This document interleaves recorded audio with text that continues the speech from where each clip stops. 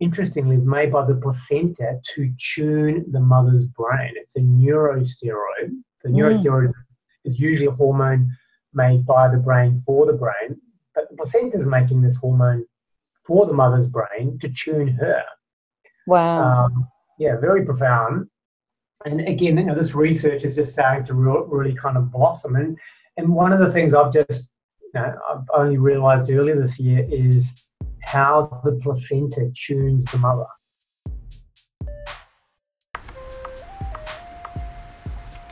I'd like to acknowledge the traditional caretakers and inhabitants of this land across Australia. Also locally where I stand, the Birpai people, who continue their cultural practices, wisdom and law. Thanks for tuning in to the Pollination Mamas podcast, where we have collaborative conversations, cross-pollinating as we span our wings, connecting the threads of ancestral wisdom in a modern context so that we can live a nurtured life. I believe ancestral wisdom provides a roadmap to a regenerative culture, contributing to thriving communities, healing and health. Hi everyone, welcome to another Pollination Mamas podcast. I've had a little break. I've been very busy with mamas and bubbas and fires, as many of you know. It's settled a little bit here. The smoke has cleared a bit today, thank goodness. And I've also got a guest here who's been living in another area with fires. And most of you have probably heard of him. So my first male guest. I'm up to episode 20 something. That's pretty special. And if you're going to have your first male guest when you're talking about postpartum wellness, you're going to have Dr. Oscar Serralak. I should have checked the pronunciation actually. Hopefully I got that right. That's good. So Dr. Oscar is a well-known author of the groundbreaking book Postnatal Depletion Cure and founder of the Mother Care Project. Oscar is also an integrative GP and owner at his Integrative Medical Centre based in the Northern Rivers, New South Wales. It's been throughout Oscar's work in his practice that he first started to become aware of a pattern of postpartum depletion in his patients. Also, he had this experience personally within his own family and with his wife, noticing certain patterns. So I really love that it's both in your practice and in your personal life.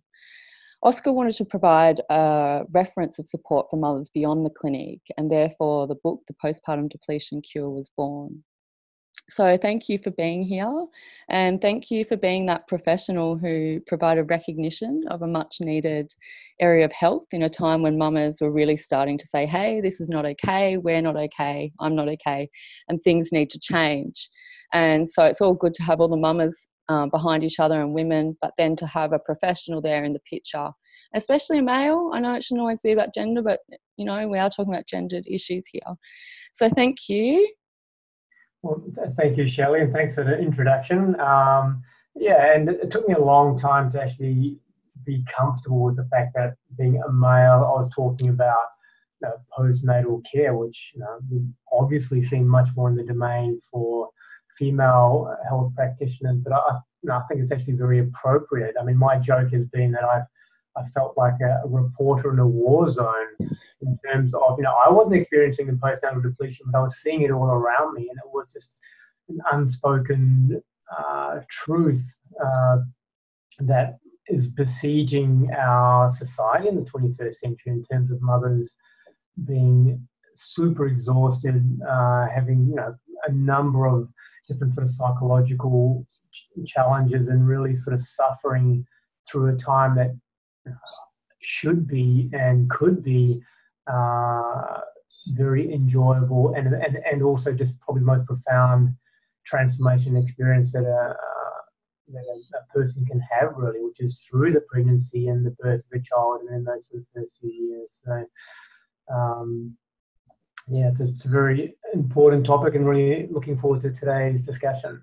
Yeah, I agree. I think it's really important to have, we need everyone on board, but especially the dads, men, brothers, uncles, as well as the aunties, grandmas, all of that, mothers. And we need more health professionals. So I think you feel a really important niche. as it comes through in your book. So I'd love for you to open up and share your passion, obviously for mother care, that's already coming through, mother-centred care, and your vision for reframing how matrescence, which we can kind of explain a little bit more for people who haven't heard that word, is understood in health practice particularly. Yeah, well, after I wrote my book, I sort of went overseas and toured sort of promoting the book, and I kind of realised that the word postnatal and postpartum had been quite tainted, especially in America. The word postpartum essentially means depression in a lot of circles. That someone would say, "Oh, look, I know someone who had postpartum," and I'd be waiting for them to finish their sentence, and they're almost, it's almost like it's this kind of lottery of unluckiness that to get struck down by having depression or anxiety in the postpartum period. And so, I really liked the word matrescence, which had come out of work in anthropology and then in sort of mental health, describing the transition and transformation into motherhood. And the original title of my book was Mothermorphosis, which was the idea of the caterpillar coming into the butterfly, and essentially what is, I think, biologically planned to happen during that transition into motherhood. And so matrescence, like adolescence, is a transformation that doesn't just occur at one point in time. During adolescence, you don't become an adult at your 18th birthday.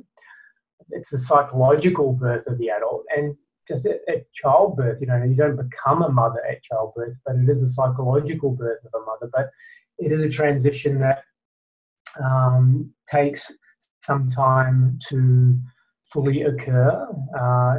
Not many people realize that the brain changes during a pregnancy are actually more profound than the brain changes that occur in the entire adolescence. And we know that an adolescent takes a while to get used to their new brain and their new hormonal system, and we support them in that. You don't leave an adolescent to kind of work it all out, or you should know how to be an adult. Same as with matrescence, that is a maiden becoming a mother. We should support her in her journey and not just leave her to her own devices and then judge her for, you don't know how to be a mother. It's shame on you. And so, something I like about your work, Shelley, is how you're really promoting this idea of the village to raise a mother, not kind of the idea that it's a village to raise a child. Sure, we know that, but the village also needs to really support the mother. And part of the reason why I'm so passionate is you can't possibly have a more important job or role in the world to raise a child and to essentially teach them how to love, and that only a mother can do. As a dad, I can teach my children about aspects of love and the complexities of love, but that actual initial interaction is purely through the mother, and so that's a very, very important job. And so hence my passion. It seems very obvious to me. It's not very obvious to a lot of people in the medical world. And so I think this matrescence is a really beautiful, non-tainted term to sort of gather around, and it really describes what's going on.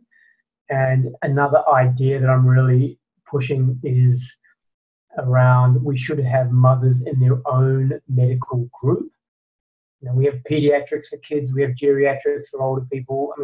How about having something like matriatrics for mothers, because they are not maidens and they're certainly not men, and the research is showing they don't seem to return back to being maidens in terms of their physiology and these brain changes.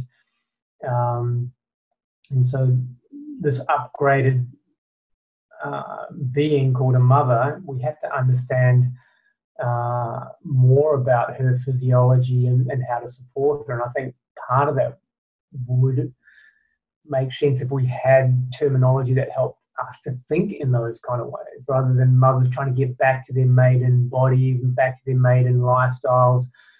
It's equivalent to an adult trying to go back to their child body or their child way of doing things. And sure, as an adult, we have to nurture our inner child, and a mother has to nurture her inner maiden, but you don't seriously try to go back, especially once you've been through that transformation. And as a culture, as a society, we don't talk that way, and we almost push mothers to try to go back to being maidens in so many ways. And I think that we all lose when that sort of happens. And so this is part of my work and your work, is to at least help with the reframing. And then from there, we can kind of have the individuality, if we can understand the framework of what's going on. Wonderful. Yeah, it's important work. And you're right, we are sort of, anyone working in the postnatal, postpartum, matrescence areas trying to recreate this culture of care and understanding of what that transition is and what's needed for that to be optimum for everyone, mother, child, and then that ripples out, like you said, into our communities. And you mentioned in your book, and I talk about a lot, and a lot of people would look into the traditional wisdom to understand, not that long ago, and for many cultures, how that's still really current. And it's a really strong understanding that mothers need really, really strong and close care. And there's certain aspects to that are needed. So sort of we're recreating, but we've got a modern context now, which is exciting. There's pros and cons to that. And I went to a GP after my third, so I've got 2 girls. My first passed at birth. And so I'd had 3 in 5 years, and I've been very blessed to have 2 more. So, but my last one, I was so depleted. So where did I go? I went to the GP. I went to a naturopath as well. I read your book. I tried to advocate for myself. And at the GPs, even though I was seeing a woman and a mother, she was like, well, that's just what it's like when you've got a baby. That's just normal. And I was like, you don't know who you're talking to here. But I thought so many mothers would go. And even in my tired state, I was like, oh, I can't even bother advocating for myself. So off I went to the naturopath. But you've got the modern context now where that's where women will be going. They'll be going to their GPs and their health professionals and contacts. So they need to really be savvy on this in the modern context to be able to guide women. Yeah, they do. And I think part of the issue is the framework of what's considered postnatal, because the GP has been trained to think postnatal equals 6 months post the birth of a baby for psychological issues and 6 weeks post the birth of a baby for physical issues. Otherwise, you're pretty much getting lumped in with other adults and men in terms of a mother's sort of issues. And part of what you're alluding to is the normalization of postpartum fatigue, of baby brain, of overwhelm.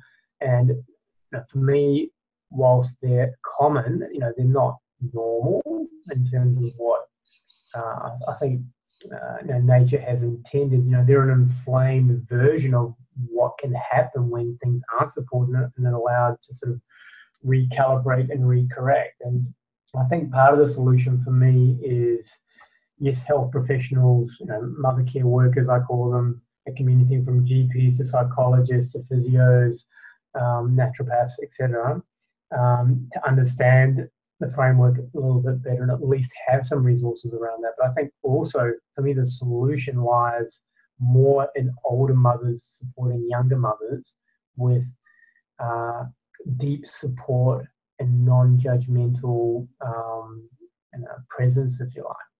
And ideally, we don't wait for a mother to become depleted, exhausted, depressed before we're providing her with more than just sort of superficial support. And so, yes, I'm very well versed in helping mothers who are in quite a bad place and extreme they're suffering and they've got extreme fatigue and what have you. But ideally, my work would be much more around preventing that kind from happening.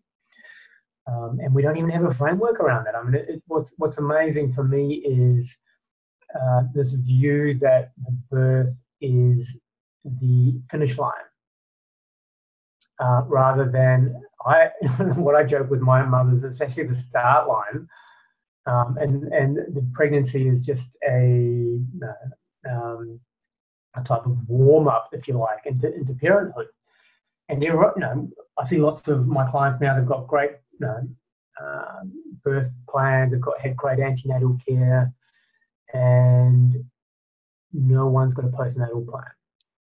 And so what I say is like, yeah, you've got your birth plan, great, put that aside, and let's talk, and let's get a great postnatal plan, and let's make sure that the mother is not the one having to initiate it, and to make sure that it's happening, because that'll just add to her stress and distress. And it's great to really empower the dads and the other caregivers to implement the plan. And it's not necessarily about them being really busy cooking and cleaning and those kind of things. And if they can stay in the baby bubble for that first 6 weeks, that's fantastic.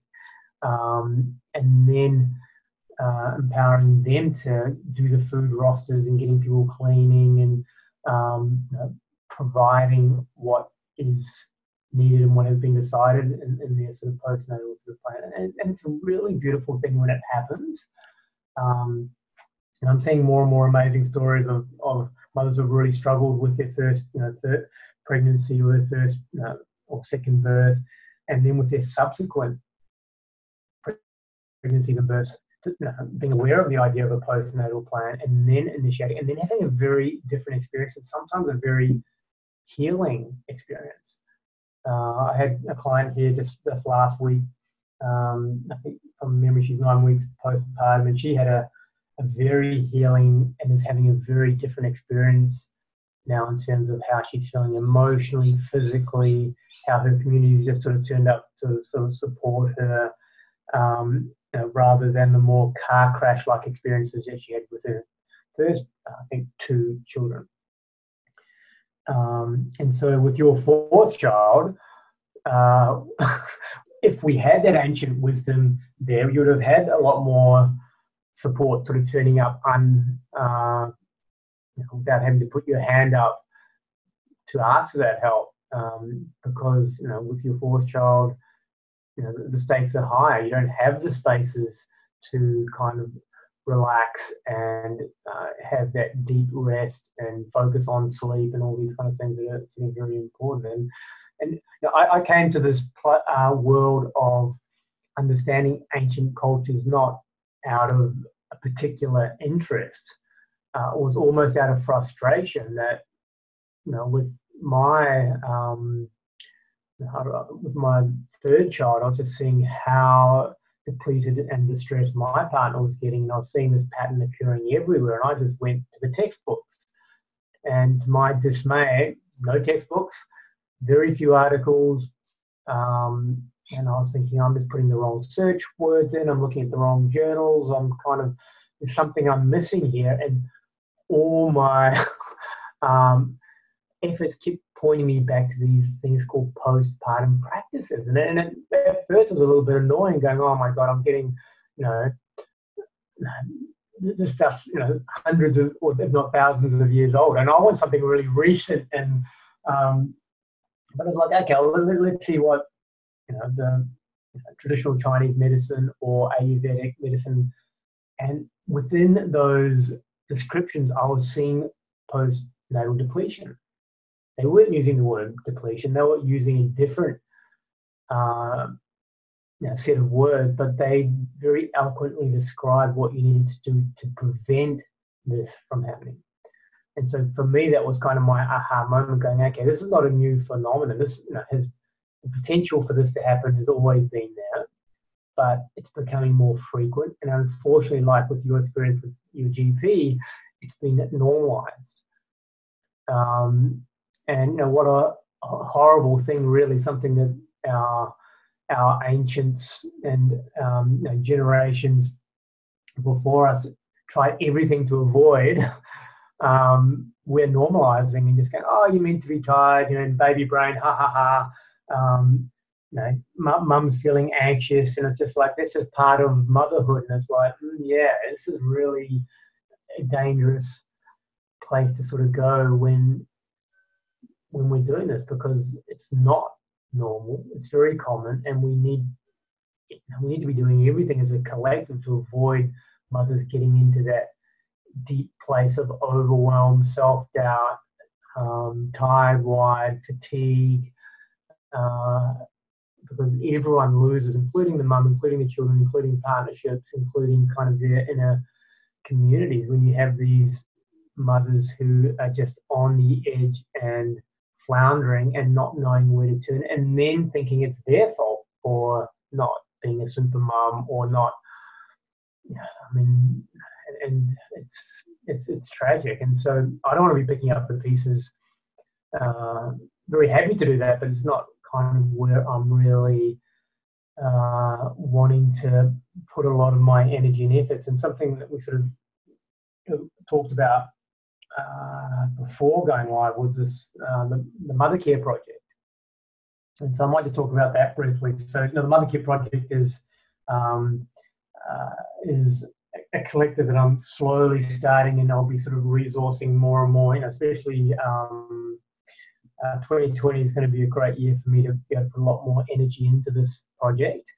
It's a little bit difficult, I'm working 5 days a week in clinic, but I'll be opening up space to for this collective. And it's around, I've met so many incredible people like yourself who are super passionate, who are doing great work in your communities, and who maybe not that connected or aware of what other people are doing.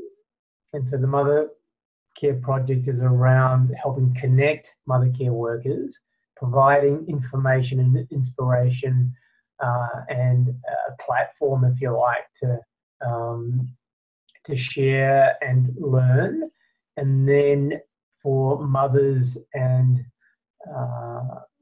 family members to also be able to connect into that, to be able to get knowledge, articles, understanding, help with things like postnatal planning, and if they want to dig into the science, it's all going to be there, because the mother care workers are needing the science to help the collective voice, because they're and something that's been amazing for me, I started researching this very deeply,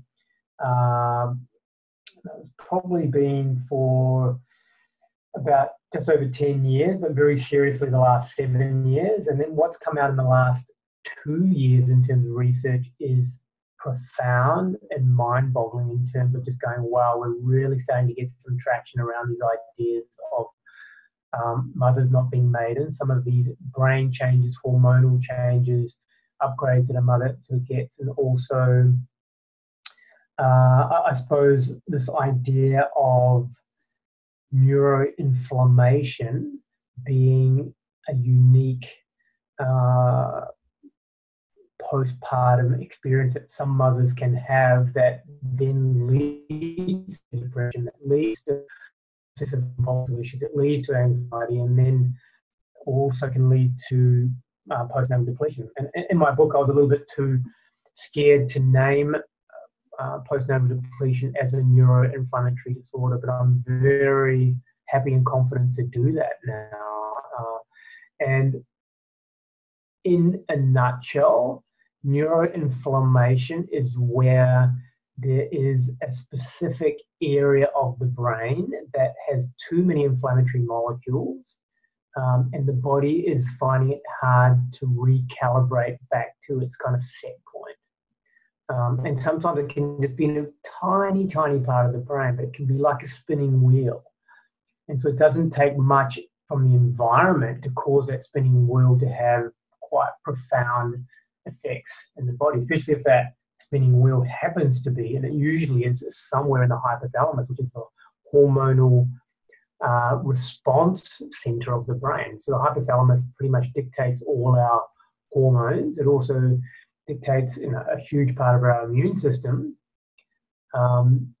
And if that part of the brain is sensing things are not right out there, or is already in a preemptive state of overreaction, it's not going to take much. Poor night's sleep, a very judgmental comment on social media, one triggering inflammatory food, to kind of then cause a cascade of things. And a lot of what my mothers really struggle with is that the mathematics of motherhood are not the same as the mathematics of being a maiden.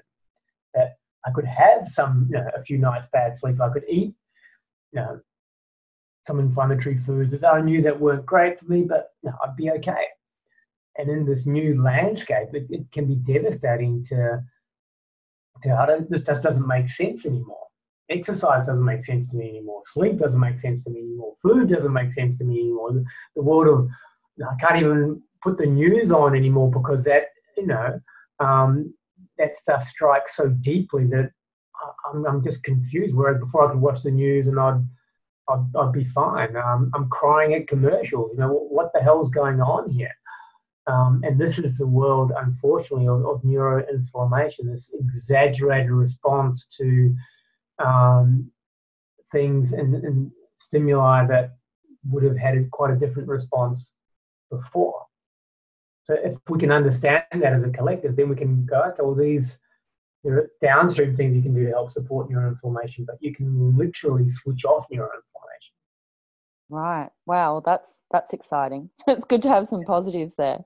Well, it is, but it also needs a different set of tools because postnatal depression, for example, is not the same as depression in a maiden. It's not the same as depression in a man. It's a very different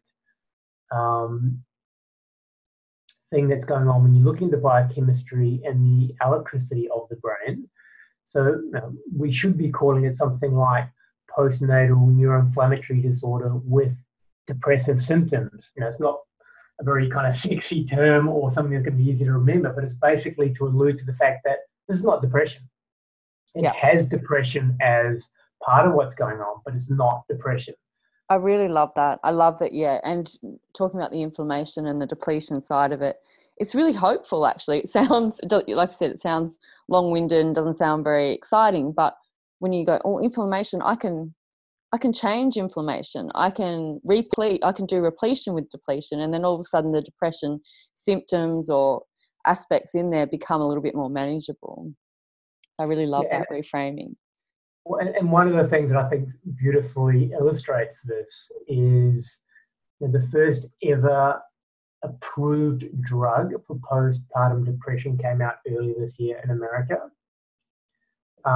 So as a GP, or anyone we're using medications off-label when we're treating postpartum depression, which is an interesting reflection just in itself. And this drug is actually a placental hormone that is found in large amounts in the third trimester. It's called allopregnanolone. What the pharmaceutical world has done is tweaked it into an artificial molecule so they can patent it. And then they give it as an infusion over 60 hours. It's very expensive. It costs about $34,000 US at the moment. You can imagine that the pharmaceutical industry is going to do the stupid things that it does and try to get this medication to any mother who's having depressive symptoms.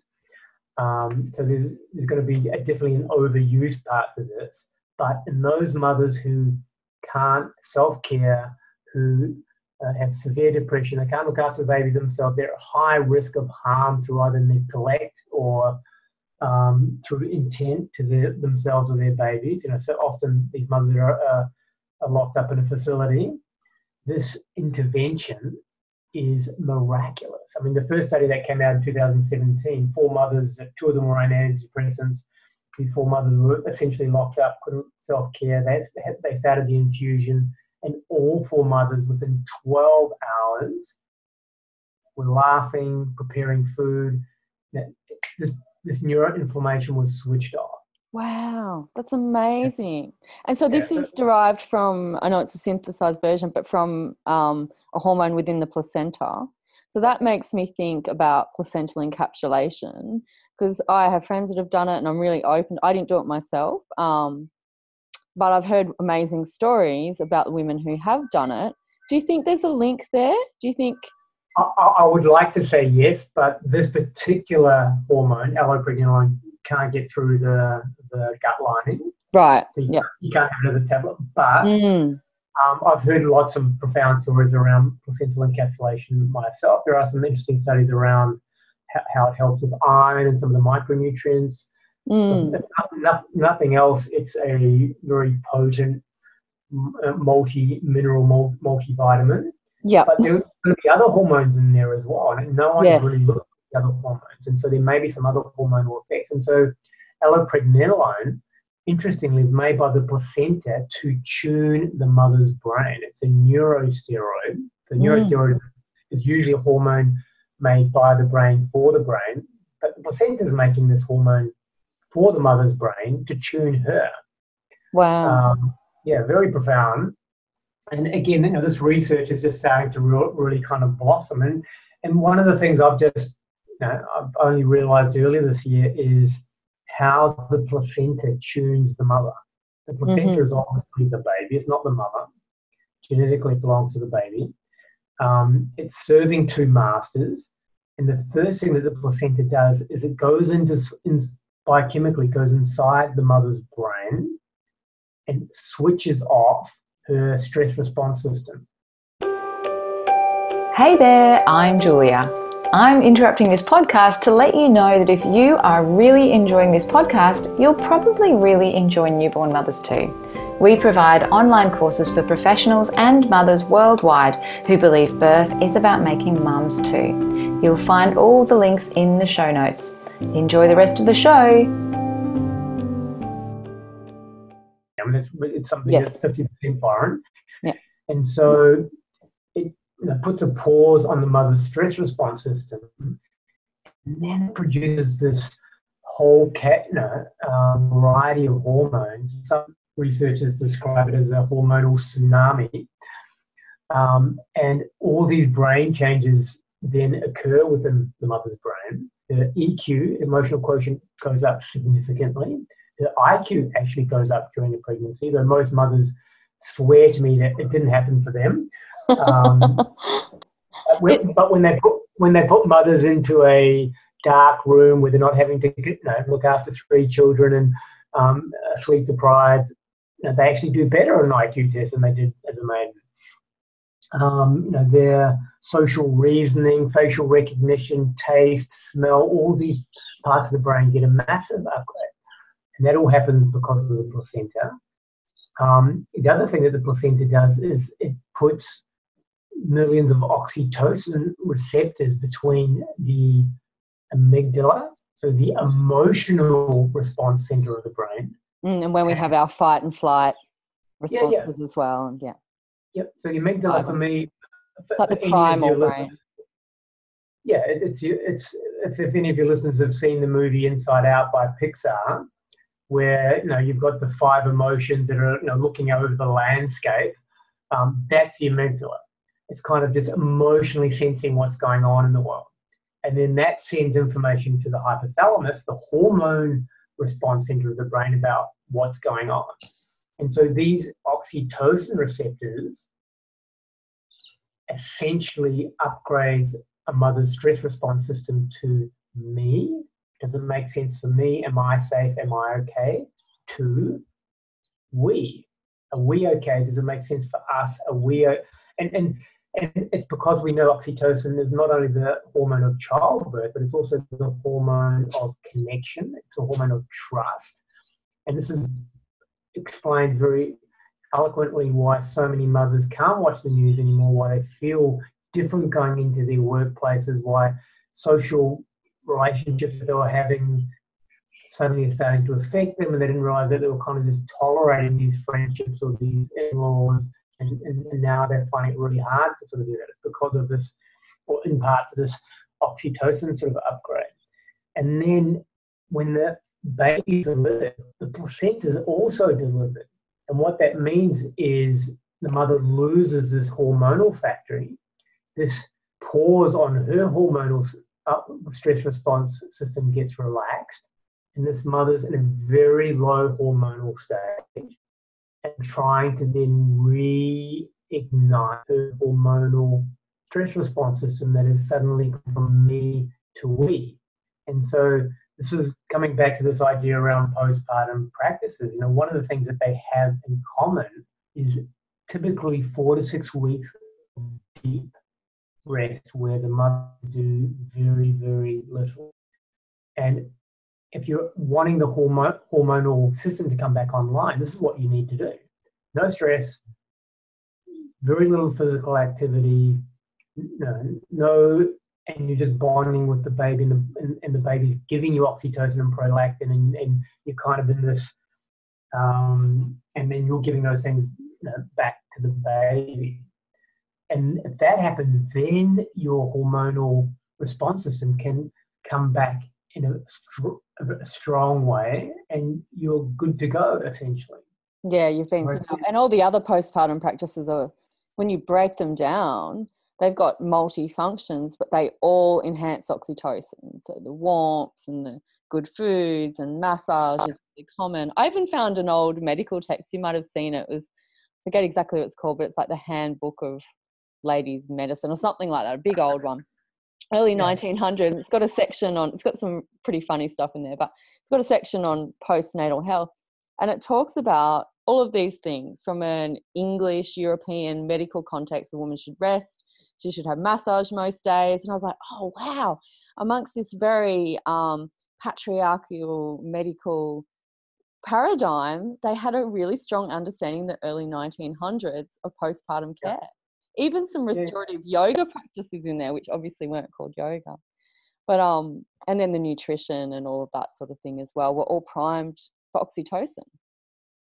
Well, exactly, and a lot of that early medical stuff before obstetrics became over medicalized had to borrow stuff from the wise midwives because they knew that stuff worked. And one of the things that's quite cute for me is when you have doing antenatal care for a patient, sometimes you'll still see the abbreviation EDC. Yeah, confinement. Estimated date of confinement. And and it's like, wow, it's even, most places just have estimated date of delivery now, EDD, but you still see that occasionally. And it's like the confinement, it wasn't a prison sentence, it was actually alluding to this, what you've said about this time of deep rest. So it's still in the system to some degree, even though it's not acknowledged anymore and not practiced anymore. And mothers are almost pushed out to get on with your life, go back to work, pretend you're not a mother, whatever that kind of cultural dialogue is. And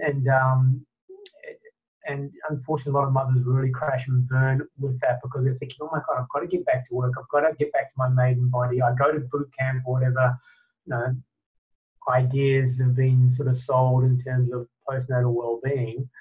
And a lot of the time it doesn't go well. No, a lot of the time it really doesn't. I'm just not ready for it and haven't had that deep rest. With one of my children, so after I lost my first one and then my next one, I lived with my parents-in-law. And so while I didn't, she's Filipina, and so I got some traditional food and I didn't get all of the traditional care, but I really got to rest. I didn't have to cook and clean much. And so it was quite profound, the difference to then my next child. And so you do talk in your book about that holistic picture of like the emotional, the social, the physical, nutrition and hormones. And you talk a bit about this sort of how in the modern mama comes in almost primed, and this is the modern context, I guess, is that we're already living in a fairly overstimulated, stressful world. So our stress hormones and our sex hormones and all of our hormones are already functioning in a completely different way to they would have been back when women were just housewives and maybe they just worked around the house and there was a slow pace. We didn't have news, we didn't have Facebook, we didn't have the whole gamut. So do you think that's a pretty huge contributor that women are already coming in with this imbalance? Well, but very much. I think it's probably the primary thing that's driving the depletion is that mothers are already coming into pregnancy I call it pre-depleted, and we live, and there's no elbow room for anything more. We're already living on the edge. A lot of us have been, late nights and parties and working hard during our 20s, and we've kind of given our adrenal system a bit of a thrashing already. And and we're older as well. So it's the average age for a mother in Australia having a first child is 30.9. And so, older mothers who are already pre-depleted. And the other thing that I'm finding super fascinating is that I'm getting more and more mothers who are coming either preconception or during a pregnancy to avoid depletion, or who've already, that we've managed to fix their depletion and they're coming in for the subsequent pregnancies to, in terms of more preemptive support. So many mothers don't really know how to relax. And it almost seems a ridiculous thing to say, but we need to teach, and we didn't learn it at kindergarten, we didn't learn it at school, we didn't learn it at high school, how to relax. And at 3 o'clock in the morning when your baby's screaming its head off and you haven't slept in weeks, that's a challenging time to start learning how to relax. Yeah, exactly. Yeah, especially with the cocktail of hormones and the kids responsive and hypervigilant, and absolutely. And so the ancient woman that we were kind of talking about would have had less. They would have had a lot of stress, no doubt about that. When you kind of look at some of the ancient bones that they've found and how much physical work that they had to do, we can't be naive and think they had a perfect life. No, they had a very stressful life, but they would have had a lot of relaxation with their stress. Yes. Stress on, stress off. This is what I'm talking about all the time. The modern woman, stress on, stress on, stress on. There is no stress off. Then you come to pregnancy and you're pre-depleted and you stress on, stress on, stress on. You want to have the perfect birth. You're getting everything kind of ready, getting the baby's room painted. You've got to have everything kind of right. Stress on, stress on, stress on, stress on. That's the perfect recipe for a postnatal car crash, because suddenly you're in this low hormonal state. You've been upgraded. You feel very differently about the world, and you don't know where to turn. And so you're seeing that manifest in lots of ways. I'm actually, in your book, you talk about the inflammation, but also lots of thyroid issues, so Hashimoto's and other thyroid issues. And I see that too. I see that in my friends and with other women that I've worked with. So can we talk a little bit about that, the common manifestations of what that looks like and how that's being diagnosed with Hashimoto's and things like that? Yeah. Well, you think medicine would know this really well, and I'm amazed that it isn't more studied. There are a number of researchers who have this idea that autoimmune disease can either be made worse or started because of a pregnancy and a birth. So you may have autoimmune disease kind of brewing, or you may have had something in the past and it gets really kicked off by the pregnancy, or it may actually be initiated by the pregnancy. But when someone has an autoimmune disease and they go see the rheumatologist or the immunologist, most of the time, the specialist isn't asking, have you just had a child or are you a mother? And I think being a mother is so common that it's just been like, well, it doesn't actually matter. And so I'd love to see research showing you, yes, having a pregnancy increases your risk of autoimmune disease, but the research hasn't really been done. The only comprehensive study that I've been able to really find is the Danish postpartum thyroiditis study, where they followed up nearly 500,000 Danish mothers over decades. And what's coming back from that is quite compelling, but the entry point isn't that straightforward either in that sort of study. But we know that the peak incidence of autoimmune disease and thyroid problems starts a year after the birth of a child. And so you've missed the 6-month period for it to be called postpartum or postnatal in most medical models. Mm-hmm. So what is it? It's and so this is one of the things that even if we wanted to call that postpartum thyroiditis, we can't, because it's outside the laneway of the definition. Yeah, such a small window. Yeah, and then the study shows that each year after that, there is an increased risk above baseline of having an autoimmune or other thyroid condition. There are studies that show mothers who have had thyroid problems, when they've done a thyroid biopsy, have a much higher rate of having foreign DNA, including male DNA in their thyroid, than non-mothers who have thyroid problems. Interesting. This is the idea of fetal microchimerism, of having foreign cells inside the mother's body, which is normal. And these cells the cells from a pregnancy from the child can last in a mother's system for up to 20 years and possibly longer. And they usually live in the bone marrow. And they think that a small amount of these may have a health benefit. But if there are too many from a stressful pregnancy and from a leaky placenta, these cells can start to really affect the thyroid. And I find amongst my mothers, there's probably a 2/3 of mothers with postpartum Hashimoto's have had a male in terms of the pregnancy that really. So it's not always a male, but there's way more than a 50-50 leaning towards it. But there's no research to really validate that because no one's looking and no one's. So. Yes. Wow. Yeah, I can actually think of the few people I know and was after having a male baby. So that's very interesting. Yeah, and it's more than just the toss of a coin in terms of. It's definitely not 100%, but it's I believe significantly above 50%. But there's a correlation there that needs to be explored a lot further. But the thing that triggers it before that is a stressful pregnancy. And a stressful pregnancy doesn't have to be emotional stress; it can be biological stress, and nutritional as well, which you discuss a lot. So the leaky placenta, I find that fascinating. You talk a bit in your book about how a human placenta differs from other placentas, and because fats need to get across, and we have our human brains, and we are the humans we are because of our ability to take in fats into our brain the way we do.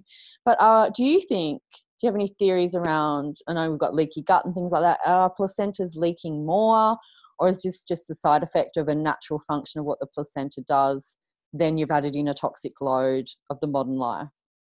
Yeah, so I think it's more the latter, and so every membrane can be leaky, whether it be the gut or the brain, but it should be pretty minimal, and it shouldn't really cost a lot in terms of resources for the body to manage the leakiness, because humans have had to go back to an older mammalian form of placental lining to enable so much fat to be able to go across the placental lining, because we've got this big fatty brain. It's more susceptible to leakiness. Now, researchers don't call it a leaky placenta; they call it increased permeability across the placental or syncytial membrane. And there's quite a bit of research on that. And we know all of the problems of pregnancy usually have leaky placenta as part of what's going on. So whether it be preeclampsia, whether it be HELLP syndrome, whether it be small for dates, whether it be premature labor, this is definitely an inflammatory condition with leaky placenta is part of what's kind of going on. So all of these diseases of pregnancy have leaky placenta as part of it. And so I think what's happening is it's becoming more common. As you see, all these conditions are becoming more common because of a lot of the things we've already alluded to in terms of older mother, biological toxicity, social toxicity, stress, pre-depletion, hormonal sort of imbalance. I'm sure IVF and a lot of these things are going to be shown to be massively contributing to these things in the future, especially postnatal issues, because they, by design, kick up a inflammatory storm. They kind of have to override the signal that's causing some fertility. Interesting. I'm aware that you need to probably get to work soon, but just before you get back to clinic, you're going to have a long, busy day ahead of you. Thank you so much for making this time in the morning. But so we've talked about that holistic picture. We need to, and I think we do really need to be looking at prenatal, preconception care, which most traditional cultures did. They had preconception foods and they would start preparing both women and men. And that would be traditionally done before marriage and then during the marriage and that sort of thing. But now, so we obviously need to be trying to limit our emotional stress and build our village and social networks. But you talk quite a bit in your book about nutrition, and you're also studying nutrition, I believe. Is that right? Yeah, I've been studying nutrition for many years. Now officially. And so I've done a lot of study in nutritional environmental medicine. So nutrition is what we eat, and the environment is things like sleep, toxicity, mental well-being. So not necessarily looking at this sort of disease state, but nutrition obviously is a fundamental part of human well-being. I'm still astounded that the medical world kind of ignores food as a therapeutic intervention. If you don't eat for a few days, you're in trouble, but what you eat doesn't matter. That seems to be what I was certainly taught in medical school and the current thinking in medicine. And so a lot of what I'm trying to do, especially prenatally or during a pregnancy or afterwards, is just try to work out people's inflammagens, so foods that are causing them inflammation. Really try to assist with digestive health, and also look not only what they're eating, but when they're eating, why they're eating, and so the when we're eating is just the timing of eating. So that can make a big difference to this idea of restricted eating hours. You obviously wouldn't be doing that in early breastfeeding or late pregnancy, but just not eating for the entire time we're awake, for example. This idea of fasting as a healthy stress, eating in community, not just eating leftovers from your child's plate as you're rushing out the door. And so food is fundamental, and a lot of it is essentially eating like your great grandmother. I mean that's what it really sort of comes down to. And a lot of us don't have that knowledge anymore. We don't have the time to kind of live in the kitchen. So it's how do we get that ancient wisdom in a kind of 21st century framework? And so this is my work, your work. A lot of people are kind of working in mother care is to sort of help do that, because it's what most people don't realize is that our main interaction with the universe is not through our eyes, it's not through our nose, it's through our gut lining. And we sense whether the world is safe, we sense whether we're going through a drought or a famine, or there's, through the gut lining. And there's some really interesting research around toll-like receptors and the like that really prove this to be the point.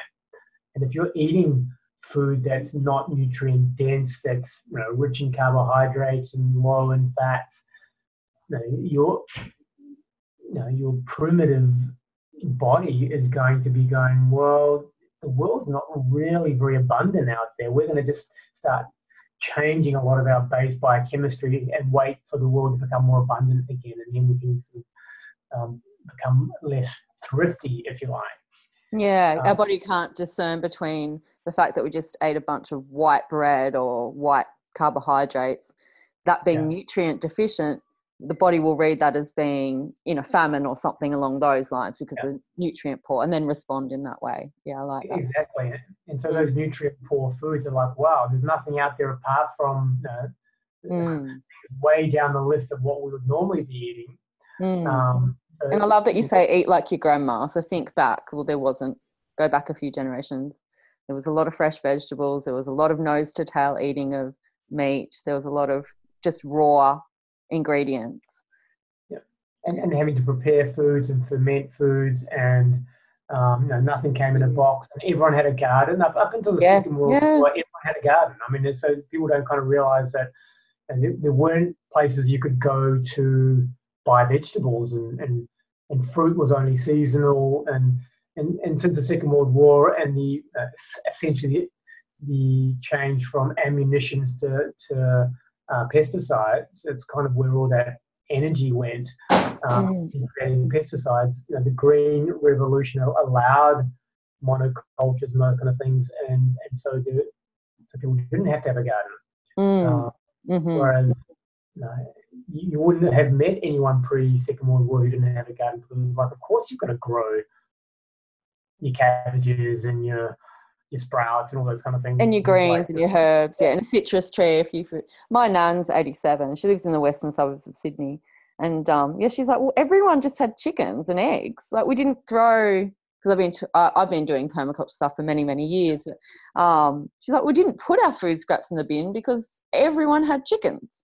That wasn't an issue. And then everyone had eggs. So everyone had fresh eggs and everyone had a little garden. So it really wasn't that long ago that people had access to such fresh food and such cycling of our natural resources. And like you say, it's not like there was stress on, stress off, and it was still a harder life, and they worked a lot, but they were able to do all that amongst that sort of life of working hard in a different way too. So it is doable. Yeah, and they also had rest kind of embedded in what they kind of do, that they would just, rather than this idea of not sleeping because I can sleep when I'm dead, which is a very common thing I hear in the medical world, and as opposed to no, sleep's actually the most fundamentally important thing that we do. That's probably even more important than the food quality of what we eat.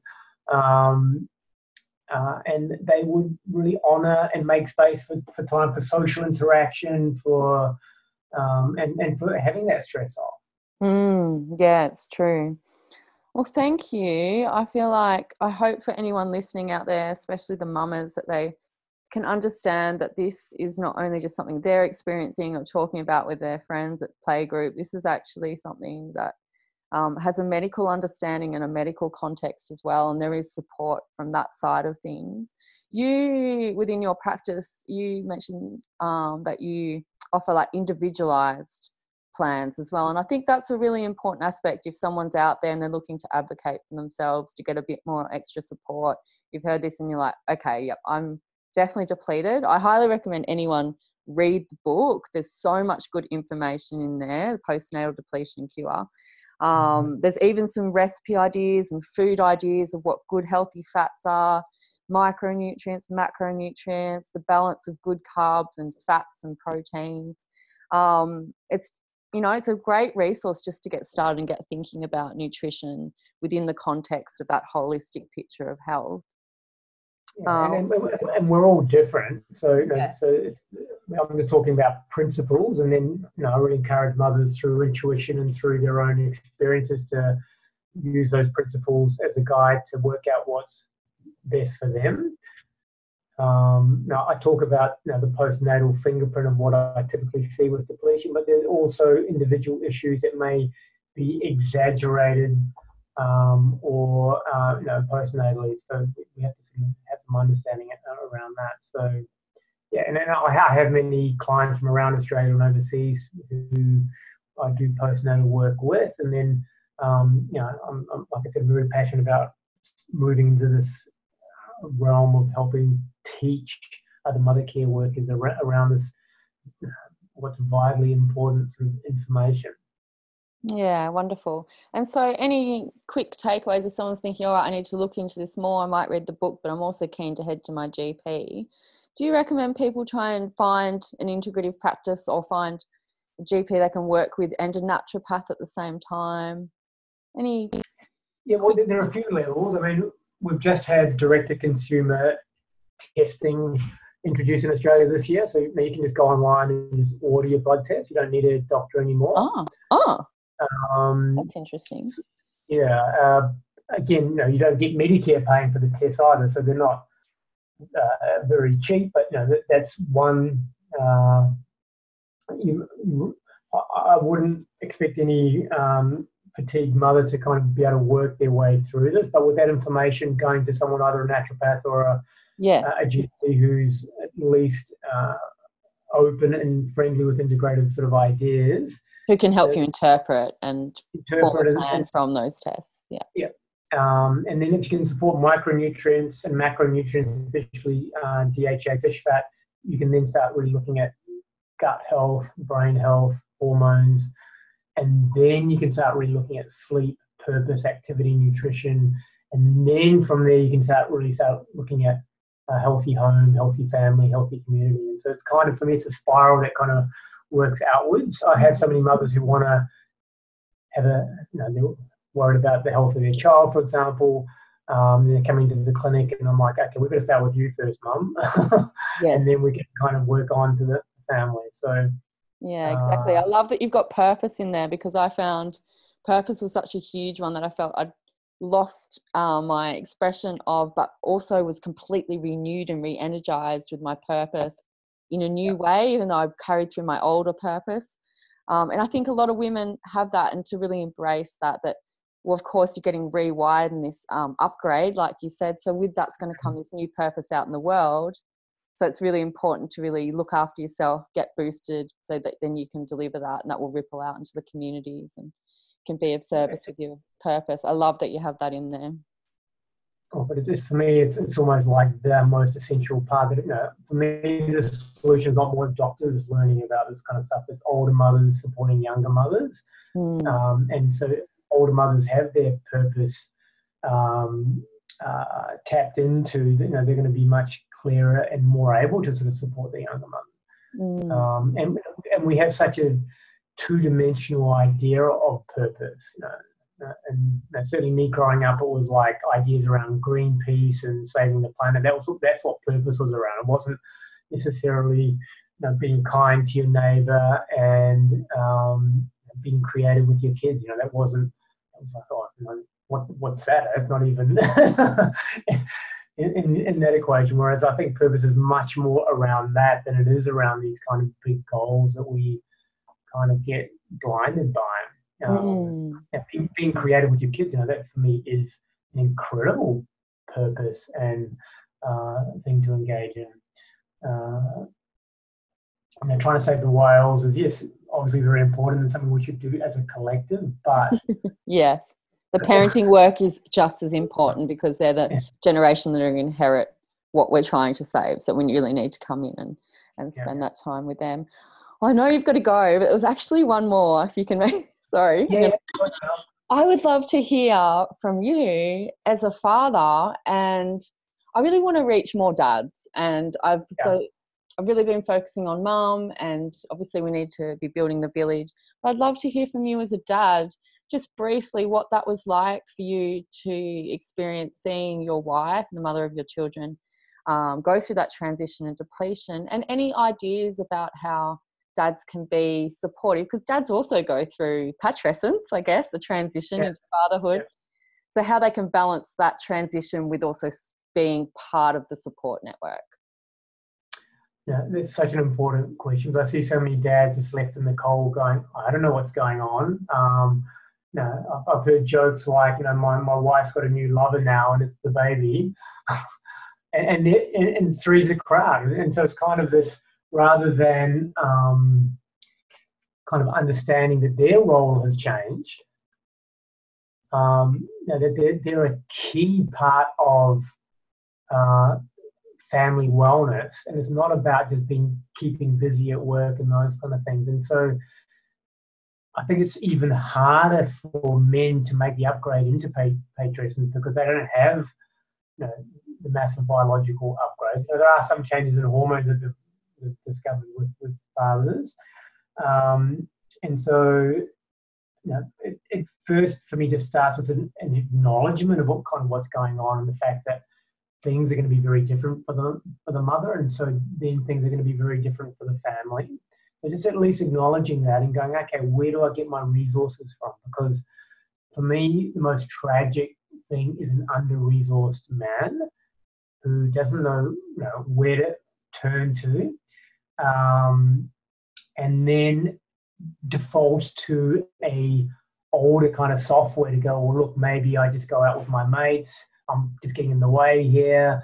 I'm just going to spend more time at work, maybe earning money. More money is kind of what it's about. And so, and so I'm very passionate about trying to help upskill men. You know, there is a section in my book sort of around this, but I think this is part of the collective discussion as well. And you know, I'm seeing more and more psychologists, for example, who are really great at this sort of stuff. I think men need to start talking more to each other, just going, look, you know, I'm kind of struggling with this. Are you struggling with this? How can we kind of change the conversation, or what have you heard? And I think some of those conversations is going to be where the magic's at, because you know, men are open but not necessarily willing to make the change. And so they need to be either mentored or see other men sort of doing it. It's going to make it a lot easier for them if they go, oh, yeah, you know, I mean, my mate took 6 weeks off for his child. So it's going to make it very easy for them to make the transition to ask work to have a chunk of time off. If they've never seen a man do that before, they're going to have very little confidence to approach their boss to go, or if they are the boss, to kind of go to their team, look, you know, I'm taking 4 weeks off, I'm taking 6 weeks off.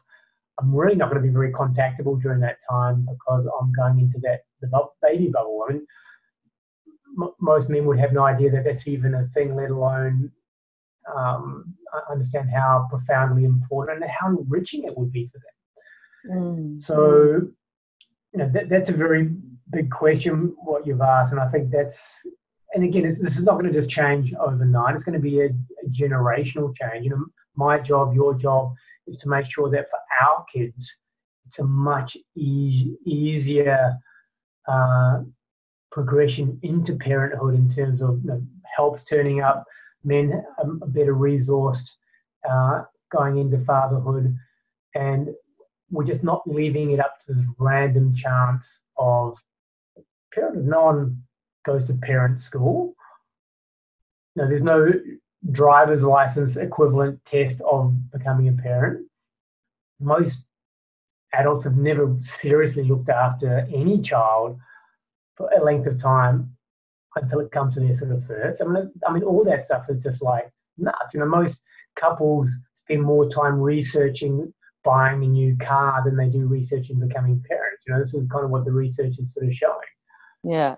And I certainly about the birth plan over the postnatal plan, because I also say to people, the real work's going to start when Bub gets here. Yes, be prepared, aim for it with your birth plan, go in, surrender to, be empowered but surrender, but the real work's going to start when you come home or when Bub gets here. Yeah, and it can be such a bizarre, alienating experience when parents arrive home with their baby and they're just like, what the hell? What now? Yeah, and it's also like, isn't there meant to be some sort of divine download about what's going on here? And like you say, that's when the real work kind of starts. And so, yeah, the bumpy road, just like adolescence, the bumpy road into matrescence and putrescence comes with all those ups and downs and the learning curve. So I love what you said with the fathers, and I should say also partners. That's very heteronormative. So putrescence could be for partners and paternal. Is to the expectations, really, to like have those conversations about expectations of things changing. They're not going to always, they're going to keep changing as well over the years. And then also to have the conversations and build their own community amongst other partners and fathers as well. That's a huge one. Get that. And for healthy conversations, kind of check in, is this just one of those bloke conversations? They're all right to a degree, but is this a healthy conversation that I'm having here around reframing this to the positive and understanding what's going on? Yeah, and this idea around mature love, you know, how intimacy changes profoundly postnatally, and to be in it together. I mean, I think that's kind of part of it as well. And many men, myself included, had no idea. I was what they call a copy and paste parent. You know, what was it? Sorry, a copy and paste. Yeah. I quite like this idea. Yeah, no, we're not going to do that. We're not going to do dummies till later on, and we're going to co-sleep, and we're not going to do this, but we will do this. And it was just kind of like this quilt work of ideas, and of course, none of it was relevant. They all go out the window. When the rubber hits the road, as they kind of say, it's like, that's kind of crazy in some way, just to go, that's a very common experience in parenthood. Yes, yeah. I call it the great divide or the greatest synergy. So often it goes from, especially today with a modern woman, you're out there, you're working often and you've got your own world and independence, and then all of a sudden you're surrendered.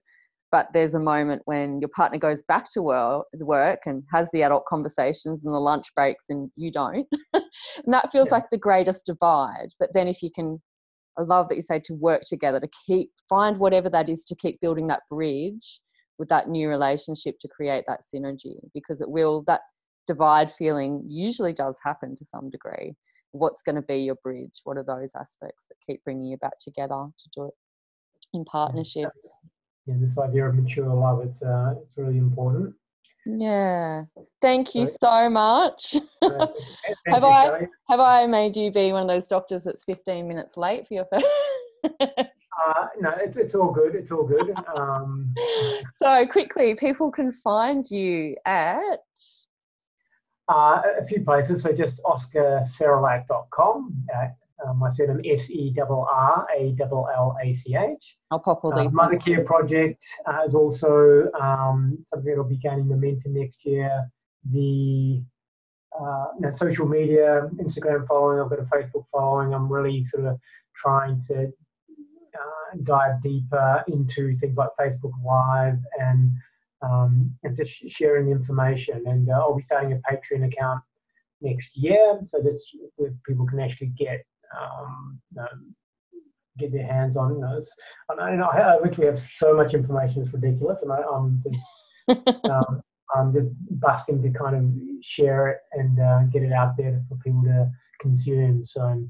Wonderful. I'll pop all those links up there, and people can sign up to the Mother Care Project as well for when that really starts kicking in next year and bloody information starts getting put in there. Thank you. Have a beautiful day. I hope it's not too smoky up there. And I really appreciate your time. Great. Thanks so much for tuning in and listening today. I really hope there was something there for you. Please feel free to head on over to Instagram and Facebook pages, Pollination Mamas, and leave your thoughts, ideas, inspirations, feedback. I'd also really love for this to partly be a collaborative experience for all of you out there listening, and to hear what topics, ideas for guest speakers that you might have. And also, if you feel to, I would really appreciate if you head on over to iTunes, Anchor FM and the other platforms and left a review for the Pollination Mamas podcast. This helps for the podcast to be seen more and to get the word out there of these topics that we're all discussing to a larger audience. I found podcasts so helpful to feel a bit more connected to ideas that I didn't realise were so common amongst us all. So also feel free to share with anyone out there that you feel may gain something from this. I also have a sign up on my website, pollinationmamas.com, where I send out approximately a monthly mail out with latest podcasts, sales on my small batch, largely homegrown herbal products, latest workshops and other thoughts and ideas that I might pop up on the blog occasionally. So thanks again for tuning in, and hope to have you listening again soon.